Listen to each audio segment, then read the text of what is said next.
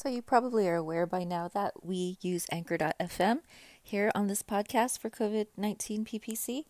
And I wanted to tell you about Anchor.fm because this is actually the second podcast hosting software I've used. And I really like it. I love how easy it is to use. I love the fact that it's free. And they have so many tools here like music and all these different options that help you record and edit your podcast either from your phone or your PC or your computer. And then Anchor distributes your podcast for you so that it can be on Spotify, Apple Podcast, and many more places. And then also you can even make money from your podcast with no minimum listenership. And it's all you need to make a podcast in one place. So if you're new to podcasting and you're interested in getting started, I recommend Anchor.fm. So what you can do is download the free Anchor app or go to Anchor.fm to get started. That's my recommendation. And, after almost a year of podcasting, I'm really glad I found Anchor just recently. It just makes things so much easier. And come check out Anchor.fm.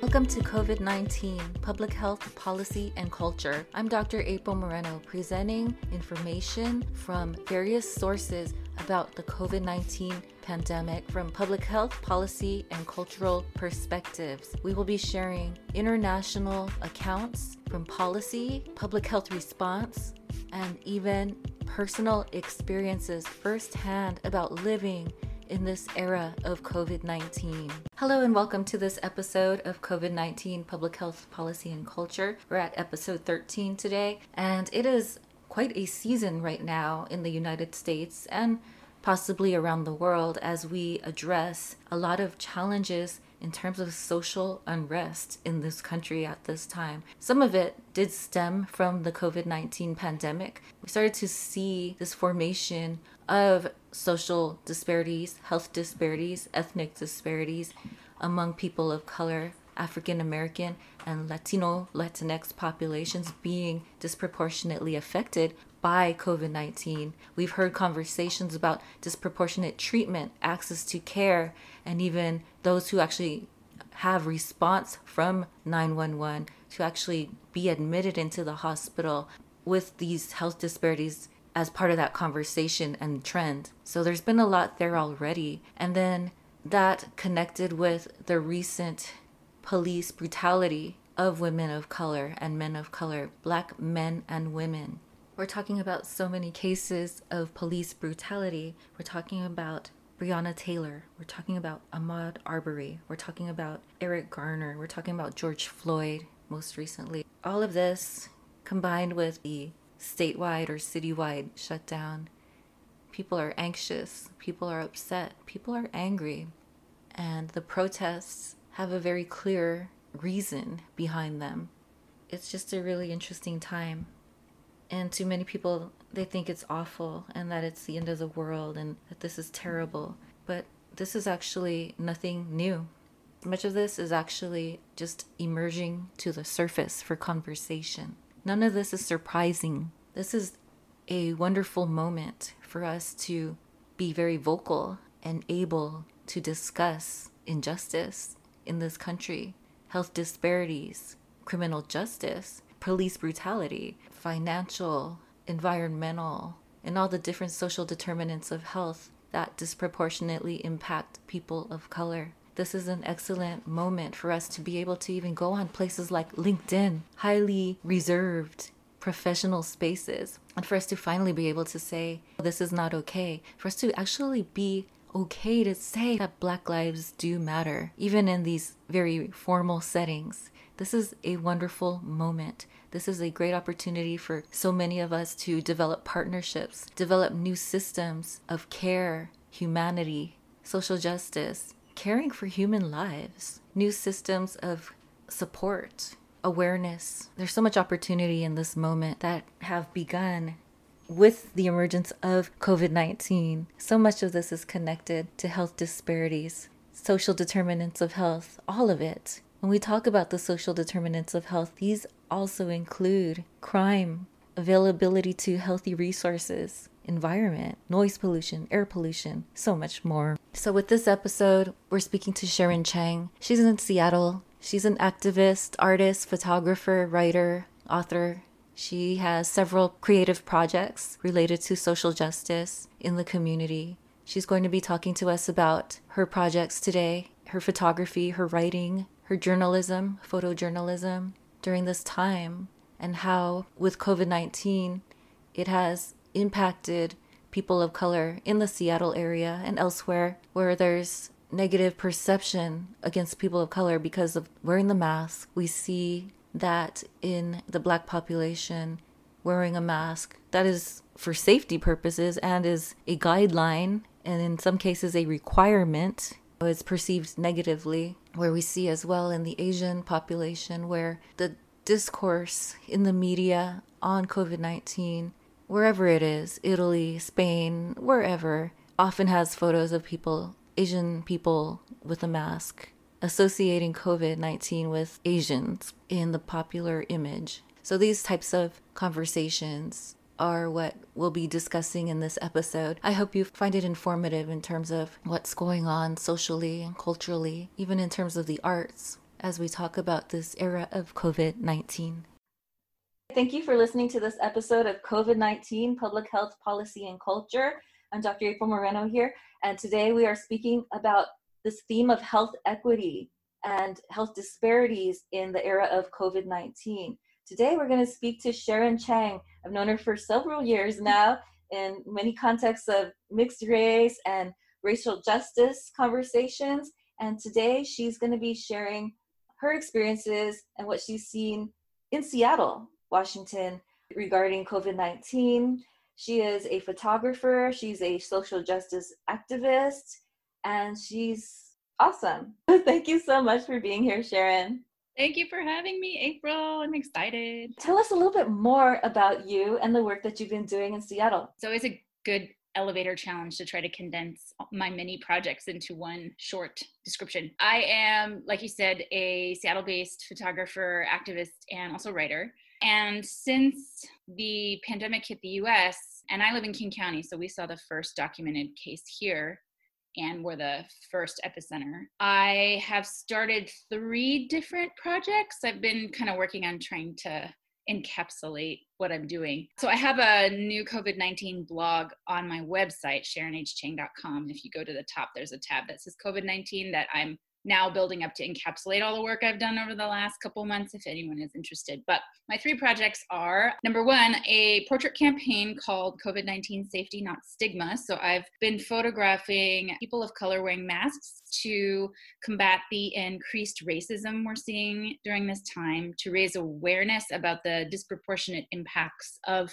COVID-19 on communities of color, and to also encourage mask wearing and safety by the public instead of stigma, because we're seeing a lot of stigma when people are going outside in the US, which is not helping us all stay safe and healthy. And so I took 17, 18 portraits and I've been rolling them out across social media. I just rolled out the 11th yesterday. The campaign launched on April 7th, and it's done really well. I think we probably have over 8,500 engagements with it so far, which is perfect because the whole point was to create an image counter narrative to what we have been seeing and continue to see. I think everyone's pretty familiar with the early news articles in the US that no matter what country they were covering would always show a person of an Asian mask. Even if they were covering an outbreak in Italy, it would be an Asian person in a mask. And so, I felt that it was really important to just put some more positive images out there around people of color being safe and practicing recommended safety protocols and being human, like just taking care of themselves.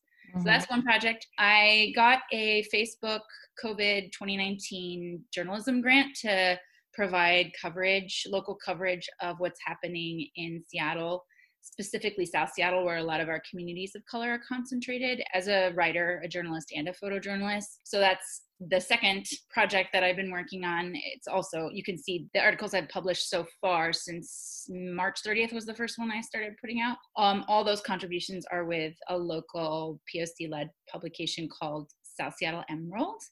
And then the last is a photojournal, which is not necessarily intended for any specific body, institution, publication. It's just my perspective on the ground. When I have my camera and I see something, I'll snap it and then, put up a paragraph, just kind of a micro blog about what's going on in Seattle. I think with all the news, it's so dizzying and overwhelming. It can be hard to understand what our actual communities look like during this time, just like an everyday look. So that's just there for people to go through if they're interested to see what woman of color perspective looks like. So those are the three big projects I would say I'm working on at the moment. And congratulations on the award that you won for your journalism.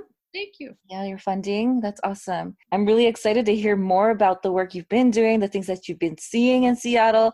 And thank you for, again, pointing out the fact that this was the epicenter, the first location in the United States that started to see the growth of this virus. So there's so much that probably heard in the news that you've seen early on. Yeah. And so can you tell us a little bit more about the context of COVID-19? How are things at the moment in Seattle? I think relative to other states at this point, our case count is not as bad as people thought it would be. I'm not going to say it's good because we still have thousands of cases and over 800 deaths. So there's nothing good about that to me. I think that our governor has really tried, I want to give him some credit, to be thoughtful, to listen to scientists, to listen to health experts, and really keep us as healthy and safe as possible. So, we just had our stay-at-home order extended another month. We saw the first spread of coronavirus in the US and are still not fully reopened, while other states who were hit after us are already reopening. So I think that is somewhat encouraging.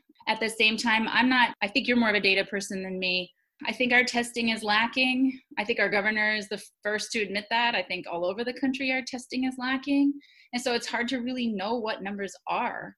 I did a piece that was really difficult on our incarcerated populations in Washington state. So not just people in jails and prisons, but also immigrants that are being detained in our detention centers. So that's thousands and thousands of people. And the reports I heard from those places is that they can't get tested. They're very rarely getting tested. But there was illness in those places and they just weren't sure what it was. And so that makes me wonder, do we have enough data? Are we testing the people who can't get access to testing, who are really vulnerable? So I still have questions, but it's good to know we're not seeing huge spikes anymore. And I guess we just have to keep putting one foot in front of the other. Are you seeing in the city, are there the mask policies? So you have to have a covering on your face. Do you have those sorts of things? Are there restrictions on entry into supermarkets? Are businesses open? How much are things close to normal or back to normal? Or how much are things shut down? Okay, so we are not very close to being quote unquote back to normal. Our governor just held a press conference, I think it was Friday, extending our stay-at-home order, which was supposed to expire on May 4th. So now we're at home until May 31st.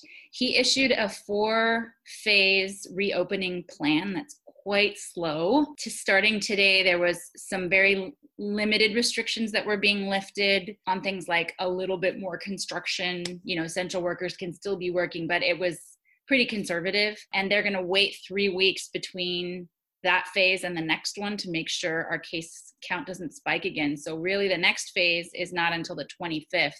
And that's when some retailers can start operating and, all that. So it's going to be a while. We're still pretty restricted. I did see an article yesterday that they are experimenting with opening a few of our farmers markets, but it's just a handful and they really control the flow of people in and out of the market. So there weren't that many shoppers and they had to turn a bunch of people away who were waiting in line because the market closed before they could let everyone in. I'm just starting to see articles about mask requirements for certain stores, mostly big commercial stores like Costco or something like that. But otherwise, I wouldn't say that's a widespread practice here. And when I go out, the few times that I do go out, I would say I'd see 50% of people wearing masks by choice, which is wild to me because I'm Taiwanese American, in Taiwan's doing one of the best worldwide. Mask wearing is part of Taiwanese culture, part of Japanese culture. So maybe in that sense it was already normalized, but people are wearing masks. We're wearing masks in Taiwan right away. It was not an issue. I was let's do this. It makes sense. Yeah. And the resistance to doing that in the US, even from our health officials in the very beginning, it doesn't make any difference. We don't need to do that. And then sort of pivoting and saying, wait a second, it does make a difference. You should do that. But then just every day residents and citizens are like, I don't feel like it. It blows my mind. Like, Mm-hmm. it's not a hard thing to do, and it can make a huge difference for all of us. So I think 50% is kind of low. Mm-hmm. I wish I would see more. That's kind of where we're at right now. Okay. Such a changing environment, and there seems to be this lack of acceptance, lack of understanding. There's denial. There's all kinds of stuff that's going on out there. And even the mask conversation, I think there's confusion out there, I would say. I think a lot of people don't understand the point of the mask, the purpose of the mask. Right. And What's San Diego like, can I ask? we just had a face covering restriction. We are required when we go out now. I think it started Monday. What the heck day it is right now? Yeah, it all blurs together now. We just have this face mask requirement now. Anytime you go outside, it started today. And of course, some clown out there decided to go out in a KKK hood at the supermarket, just like either today or yesterday. And that made national news, which was nice, right? So we have that kind of stuff going on. I know that you mentioned early on when the virus was just approaching, or that we were actually accepting the fact that it was here in the United States. You mentioned that you went to 99 Ranch and you saw that it was totally empty. Other stores were like beginning the hoarding, beginning the fear-based grocery shopping. The long lines had already begun. The toilet paper was starting to disappear, things like that. I remember seeing a post where you said that you went to 99 Ranch. You're like, nobody's here. Yeah, it was deader than I've ever seen it. It was really shocking. The parking lot is usually completely full, and it was a third full, maybe. There were barely any lines in the store. It was really surprising. And I talked, that particular Ranch 99 is in like a larger mall, so there's a food court and other stores, and I went and talked to one of the boba places, and the owner there was like, it's so scary, it's completely dead, we have so little business, I don't know what's going to happen. And then right after that, our governor shut down businesses. I think about her often. Really a dissonant experience for me as a Taiwanese, Chinese American, to know at the same time, like, this store was suffering and nobody wanted to come there. And they had everything. They had all the produce, and I don't know about toilet paper, but they had everything. They had rice, everything.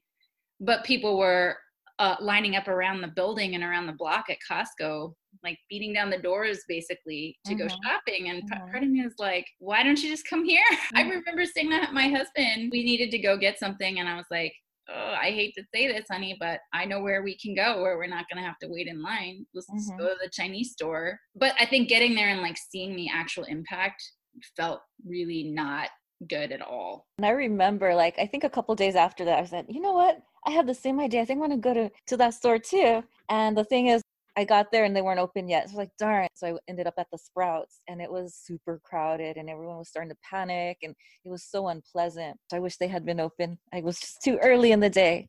But also, we have a small area here. We have Convoy District, the very small street of the Asian restaurants and foods and things. And they were starting to see earlier on the losses of business, the stigma, the things that they were beginning to experience that other businesses weren't suffering from at the beginning. Yeah, we saw that here too. That Ranch 99 was not in Seattle. It was just south of us I think it's in like the Tukwila area. But our Chinatown in Seattle was hit really early, even before we started to see spread. I think maybe even before we saw our first case in King County, they were already getting hit by stigma because of the news from China. And so I've photographed quite a few on the ground grassroots efforts by local Asian American and Pacific Islanders trying to support our Chinatown from the very, very start. It began with things like going out in small groups to eat at the restaurants to just try to bring them some business. And then when our stay-at-home order was issued, then it became like support them with takeout. And so there's some really cool on the ground efforts being done by community that doesn't usually make national news. But I've been watching, and our Chinatown is still really slowly trying to reopen for takeout. There's been a lot of vandalizing, break-ins, some theft. Hard to say if it's racially motivated. We guess that sometimes it is. We're not sure. But we did have a white supremacist group come into the area and sticker all over our Chinatown. Yeah, it's not fun. From your photography projects, from people that you know, have you heard some examples of experiences of stigma, of harassment related to looking Chinese, being Asian American, and this perception that somehow we are responsible for this virus? Oh, absolutely. And I'm photographing both Asian and African Americans because right when I conceived of the portrait project, I pretty quickly saw that Black folks were also experiencing stigma for wearing face coverings. It's a different racial stigma, but it's all part of the same white supremacist system. For Asian folks, yeah, definitely. A lot of the people I photographed were telling me about maybe some experiences they had had in public or that they knew friends and family were having. One person I photographed, a woman, said we were in Chinatown, that she felt comfortable wearing her mask there, but every time she was leaving that neighborhood, people were giving her dirty looks. So yeah, it's kind of heartbreaking. And then for African American folks, there's this kind of, there's this constant perception of Black folks being a threat, even outside this pandemic because of racist stereotypes. Now with face coverings, especially for Black men, that perception of threat is increasing. And so there's been lots of documented cases of Black people facing aggression for covering their faces like they're supposed to stay safe. And certainly some of the Black folks that I photographed had family members that were dealing with that, or they had dealt with it themselves. A lot of stories. It's hard for us to get a tally of what that looks like. I think that's one thing I'm hearing. I'm also involved in an anti-hate committee here in Seattle. And there's a sense of like wanting to show the nation or communities what the scope of that hatred looks like. But it's really hard to capture it in numbers. People don't necessarily want to report it, or it's a story they'll tell to a friend or a trusted peer, but they don't want to necessarily share it with a reporting agency, with even media. So I think the real scope of what that looks like is much larger than we're probably seeing in the news. And then in terms of health outcomes, have you heard some stories in the news, disparities in care, access to treatment, access to testing and diagnosis? Are you seeing those trends? We know that we've seen the data that among the African American population that we're seeing a lot more deaths as a result of the virus. We're seeing a lot more infections in Native American populations, as we saw with New Mexico. What have you seen in Seattle in terms of health care and access to treatment? And we have the same racial disparities that the entire nation is suffering from because the entire country has been racist for hundreds of years. In King County specifically, the struggle is that they were not collecting racial data in the beginning. And there's some critique of that now, like, why weren't you doing that? And so we have incomplete data, but what we do have preliminarily is showing that our Latinx and our, I think is definitely Latinx for sure, and then maybe Indigenous and or Pacific Islander is Indigenous, but populations have been extraordinarily hard hit, disproportionately hard hit. But a lot of people are questioning why Black folks have been disproportionately hit too, but it doesn't look the same as the rest of the nation. And people are wondering if that's because of inaccurate data collection. So we're still trying to get a full picture. This is all to say we're still trying to get a full picture of our racial disparities, but they're not good. All the things, it's like people not having access to the healthcare they need, people not being able to get a test when they need one, people already having pre-existing conditions because of discrimination and prejudice. So it's real here too. Like I talked about covering our incarcerated populations, which are disproportionately Black and brown. Also, we don't know the extent of infections there because they haven't been testing. So there's some questions about that, but they're very vulnerable. We also have the third largest unhoused population in the United States. And there are questions about, which is also disproportionately Black and brown. And there are questions there about, are those folks getting tested adequately? Are they getting what they need? So I think we are seeing those disparities play out across a lot of different populations here. And we're probably gonna see in the future more documentation of what that actually looks like. And then in terms of documentation with the Asian American or Asian population, has there been an increase of breaking down the data? We've had this issue of summarizing all of this data and saying all Asian Americans or all Asians are this way. Have you been part of that movement or part of those conversations in terms of progress? I haven't seen our data disaggregated. Oh, sorry, I'm checking it right now.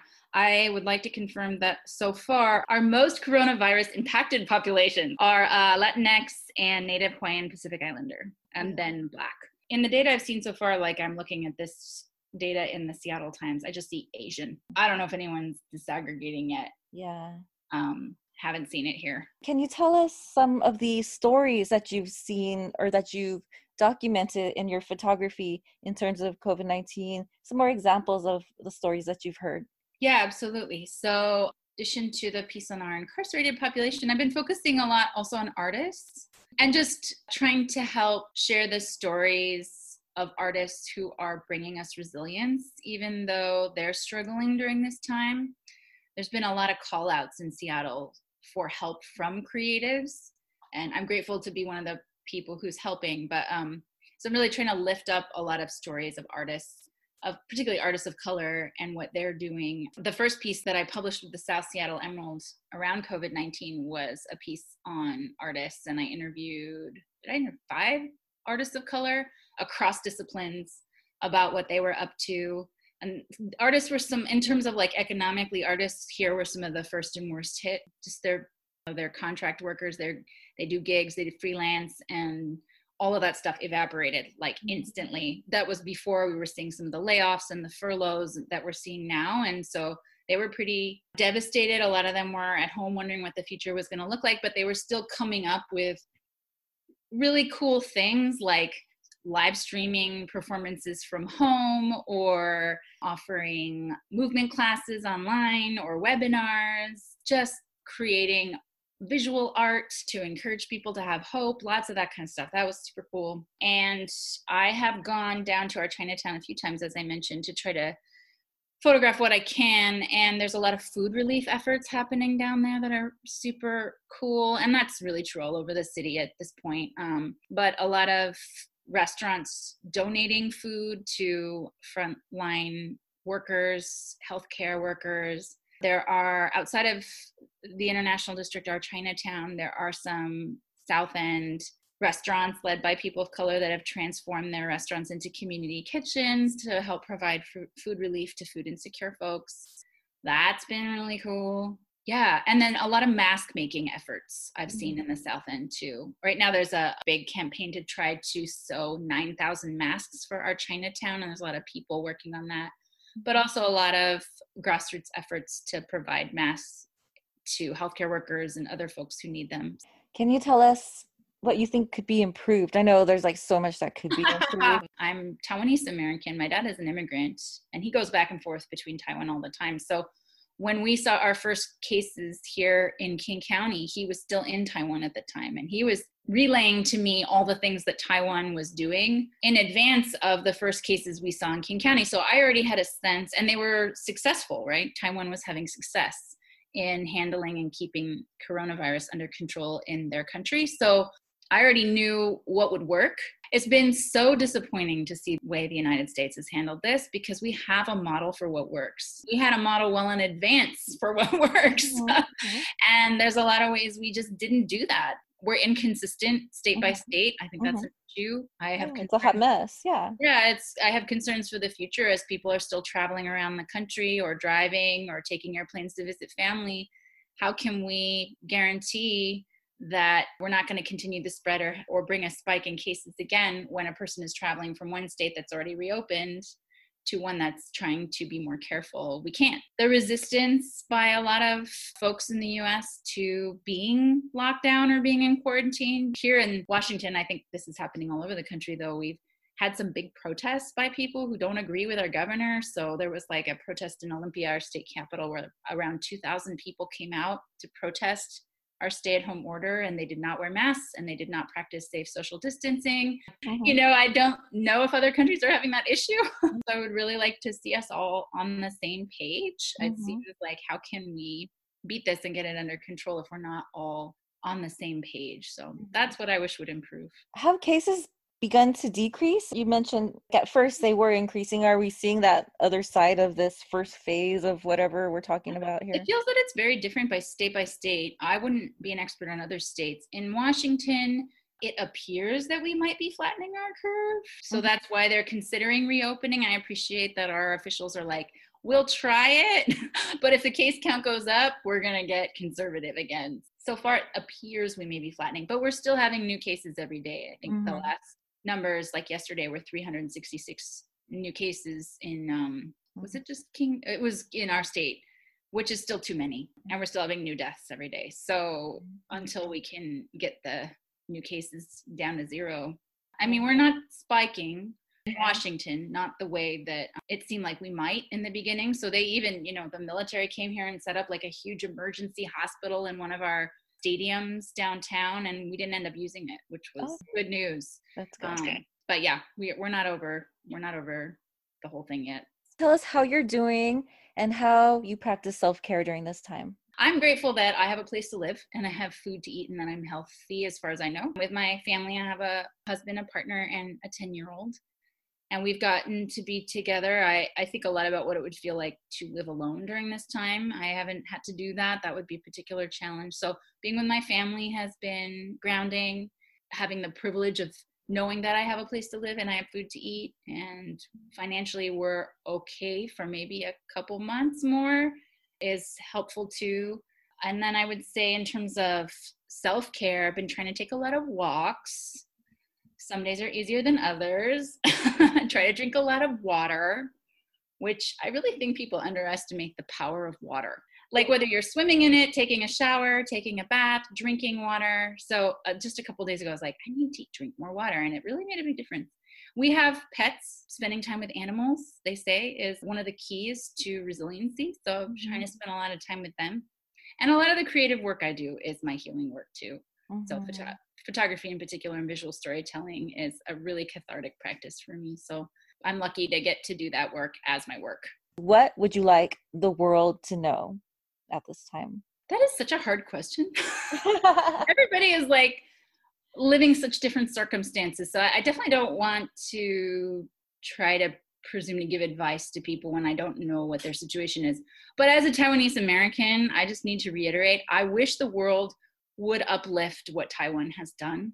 It really is remarkable. And, Taiwan did it alone. We are not recognized by most of the world as a nation. Only, I think, 15 countries recognize Taiwan. And so Taiwan had to do this by themselves. They're not even allowed to be part of the World Health Organization. So we know what works. We have a model for what works. And I wish people would look to that more so that we could all work together. And how can we find your website, your information, your blog, your photography? Yeah, I'd say the best place is SharonHChang.com. So my COVID-19 blog is there. You can navigate to it through the main menu, and then also links to my Facebook, Instagram, and Twitter. I'm less active on Twitter, most active on Facebook and Instagram, and you can definitely see the portrait campaign in those places. Thank you so much, Sharon, for being here today. I look forward to your great work and seeing more of it in terms of COVID, photography, all your activist work. Keep shining your light and changing the world from your own corner of the world. Thank you. That means a lot to me, actually. Thank you.